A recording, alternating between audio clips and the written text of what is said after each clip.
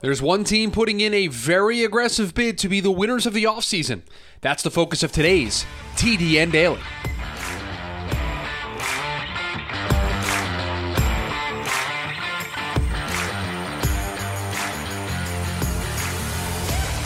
And welcome into the Monday edition of TDN Daily Podcast. Chris Schubert back with you here once again on the show. Hope everyone's having a great start to their week, a great start to their Monday. Fun week on the show here planned. We've had some free agency moves that happened over the weekend. One team in particular signing a pretty big name that was still available in free agency. That team, the focus of today's show, because what this team is building, what this team is doing this offseason is very much in line from what we here at the Draft Network, at least myself on this show, tend to proclaim to the world is the right way to approach, the right way to go about building a young team up. For those teams that are in the startup phase of their life cycle, that maybe are not into the win now, Super Bowl window, playoff window just yet, what this team is doing, what the Detroit Lions are doing, is the blueprint. It is the blueprint for the way that teams need to attack themselves moving forward. So we will jump right into it here on the show today because over the weekend, the piece of news, the free agency signing that happened late in the day yesterday, that is the reason for doing this show today, and that is the Detroit Lions signing safety Chauncey Gardner-Johnson to a contract. And this is a home run for a Detroit Lions team that is young, that is on the rise, that won 9 games a year ago, that was almost in the playoffs this year. They've got a coach that a lot of people believe in, that it definitely feels like a player's coach, definitely feels like he gets the most out of that group, the most out of his players, and what they have done this offseason. I'm just going to list to you what they've been able to accomplish in free agency from a big picture perspective, and then maybe we can dive a little bit deeper into what they have done. But they signed Chauncey Gardner-Johnson, they signed David Montgomery, they signed Cameron Sutton, they signed Emmanuel Mosley, they signed Graham Glasnow. That is just what they were able to do in free agency. If you don't think those 5 moves were done by design, that they were not done, they were done with intent, this is a blueprint that the Lions are following. They got themselves some defensive help. We all talked about the area of weakness for this team probably was on the defensive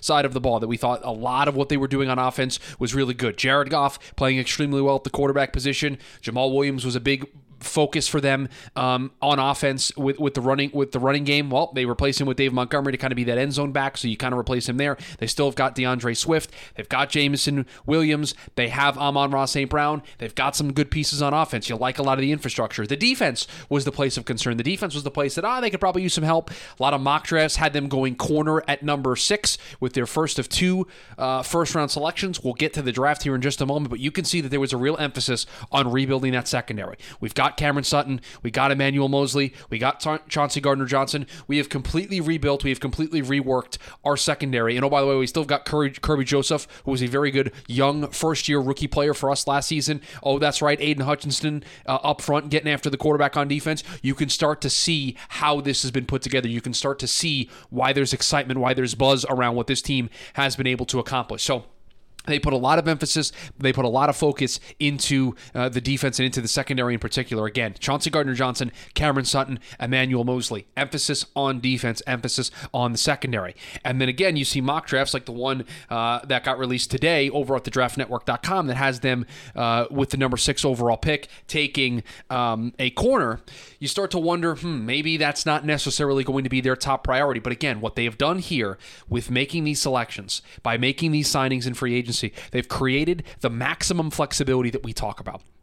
We give credit to the Bears when the Bears made the trade of the number 1 overall pick and got the huge haul that they got in return. One of the big things we talked about going into that move for the Chicago Bears was if they were going to make the move, if they were going to drop out of number 1, they needed to set themselves up for success to be able to strike when opportunities presented themselves, when opportunities to get players presented themselves, right? And in that trade, they were able to get DJ Moore back. Again, they used an asset, the number 1 overall pick, that they didn't necessarily need. They've got their quarterback. They don't need to be picking at the top of the queue. They don't need to be first in line when making a selection because they don't need a quarterback. They don't need to jump other teams. So they looked at that as an opportunity to gain other assets. And what did they do? They got themselves a number 1 wide receiver, but they got themselves a whole host of draft picks to where if a player pops up that all of a sudden becomes available, they now have extra capital.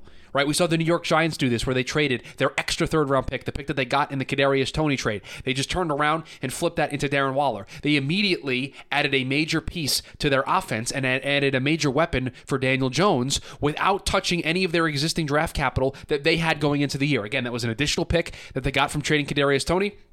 They still got a first-round pick. They still got a second-round pick. They still got a third-round pick. They traded an extra pick that they acquired from wheeling and dealing to be able to seize on an opportunity in the marketplace to go out and get a player. So the Chicago Bears did, right, with getting their draft capital, the multiple ones, the multiple twos, again, to be able to strike. Well, the Detroit Lions have been doing that over the last couple of years, acquiring draft picks here and there, and they are ready to strike, I think, in this year's cycle.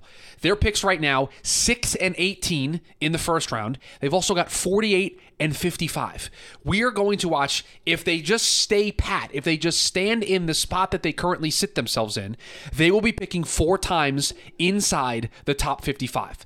That's pretty impressive. That's going to allow you to get some top quality players. You are going to be able to get some players into your building that can be immediate impact starters. We remember what the Detroit Lions did a year ago when they traded up in the draft to be able to get Jameson Williams. So they have shown an ability to want to strike in these situations and to want to move up. Well, they have the capital to do so. So they can pick at 6, they can pick at 18, and then if another player starts to fall down the board a little bit that they really, really like, that they really, really want to go after, they can take their other selections that they have.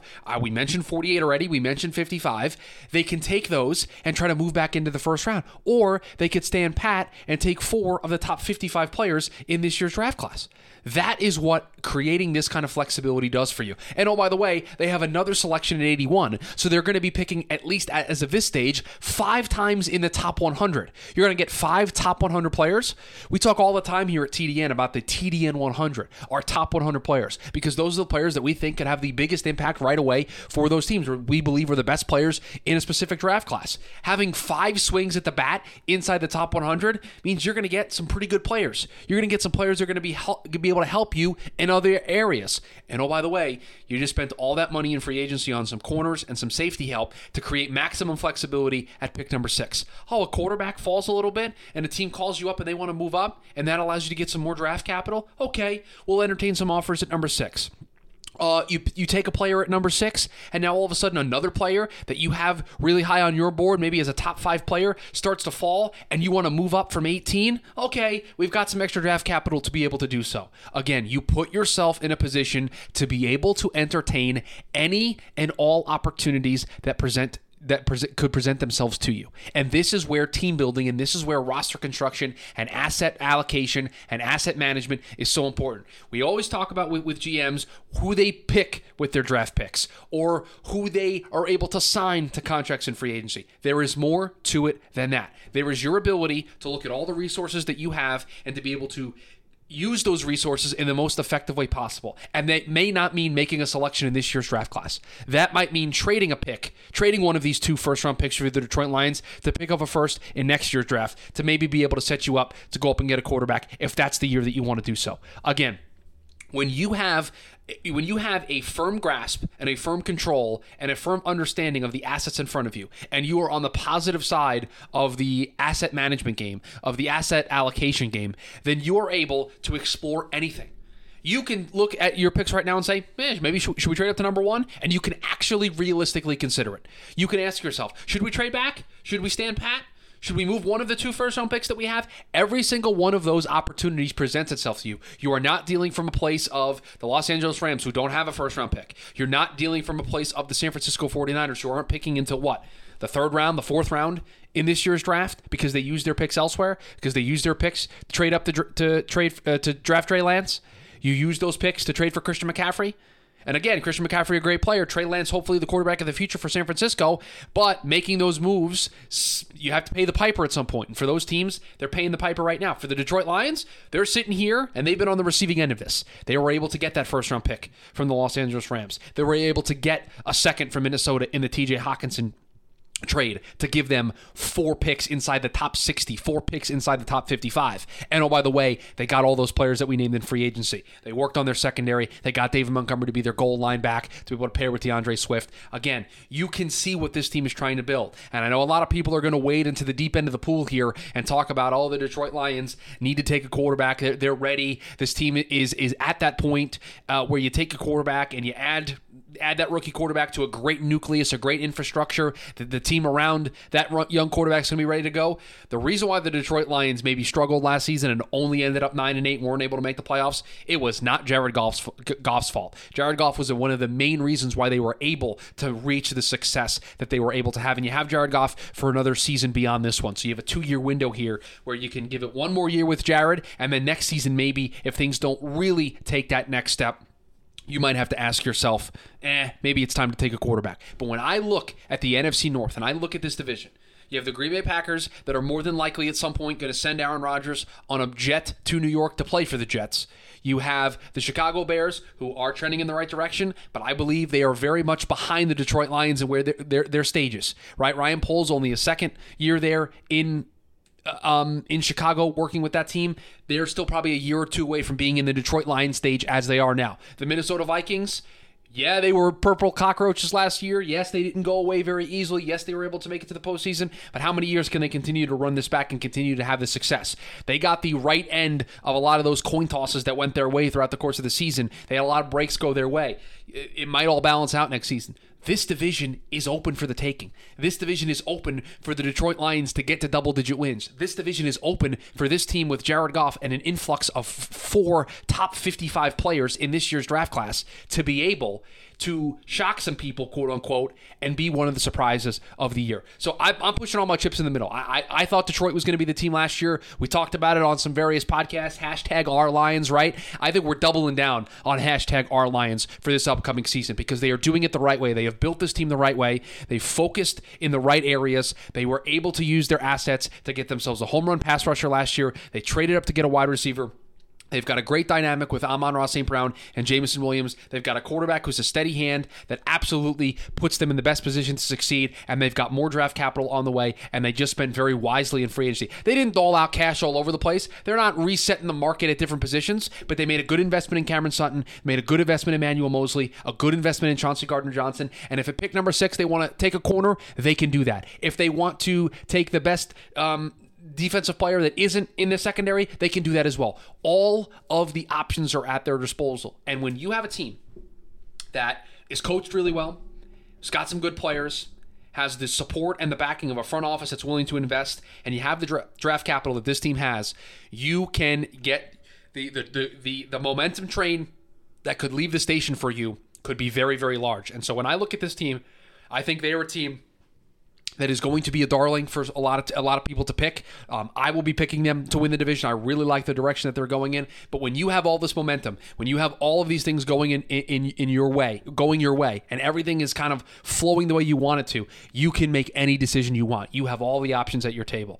And that is a great feeling as a general manager to know, man, we've got this team in a really good place. We've got all of these assets at our disposal. How do we best utilize them to help our team for 2023 and beyond? So it should be a lot of fun to keep an eye on to see what the Detroit Lions were able to do, because it's a pretty impressive offseason, but this is just half the equation because they got 4 draft picks that I think are really going to be able to be added to this team and really push them into being in a battle. I think it's going to be a battle with Minnesota. I really do, but I think the Detroit Lions are my early pick for the NFC North. So wanted to give some kudos because I love what this team is doing. They're following up what was a very successful 2022 campaign.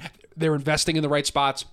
They're putting themselves in the best position to be able to strike when opportunities present themselves, and then they're going to be able to take the field, be coached very well, have a great roster, and be in a division that is open for the taking. So it should be a lot of fun to be able to keep an eye on. So shout out to the Detroit Lions signing Chauncey Gardner-Johnson over the weekend, giving us the theme here for today's show. I want to thank you for making this show a part of your day. Would do me a solid, please. It would mean a lot to the show if you could follow the show, subscribe, leave a 5-star review if you're enjoying the show. We greatly do appreciate it. Those those reviews, the following of the show, the sharing the show with friends. It certainly helps us keep the momentum that this show is slowly building over time. We're having a great couple of weeks here on the show. We want to continue that so the show can continue to grow. We can continue to add more. Again, I've got some things working behind the scenes in the pipeline that I hope to be able to announce by the end of the week for you guys that I think are going to be really fun, that you guys are really going to be excited about. So again, rating, reviewing, subscribing, all of that stuff helps us continue to build the momentum. Just like the Detroit Lions are building some momentum, we want to continue to do that here on the show. Hope everybody makes it a great rest of their Monday. I will talk to you all tomorrow.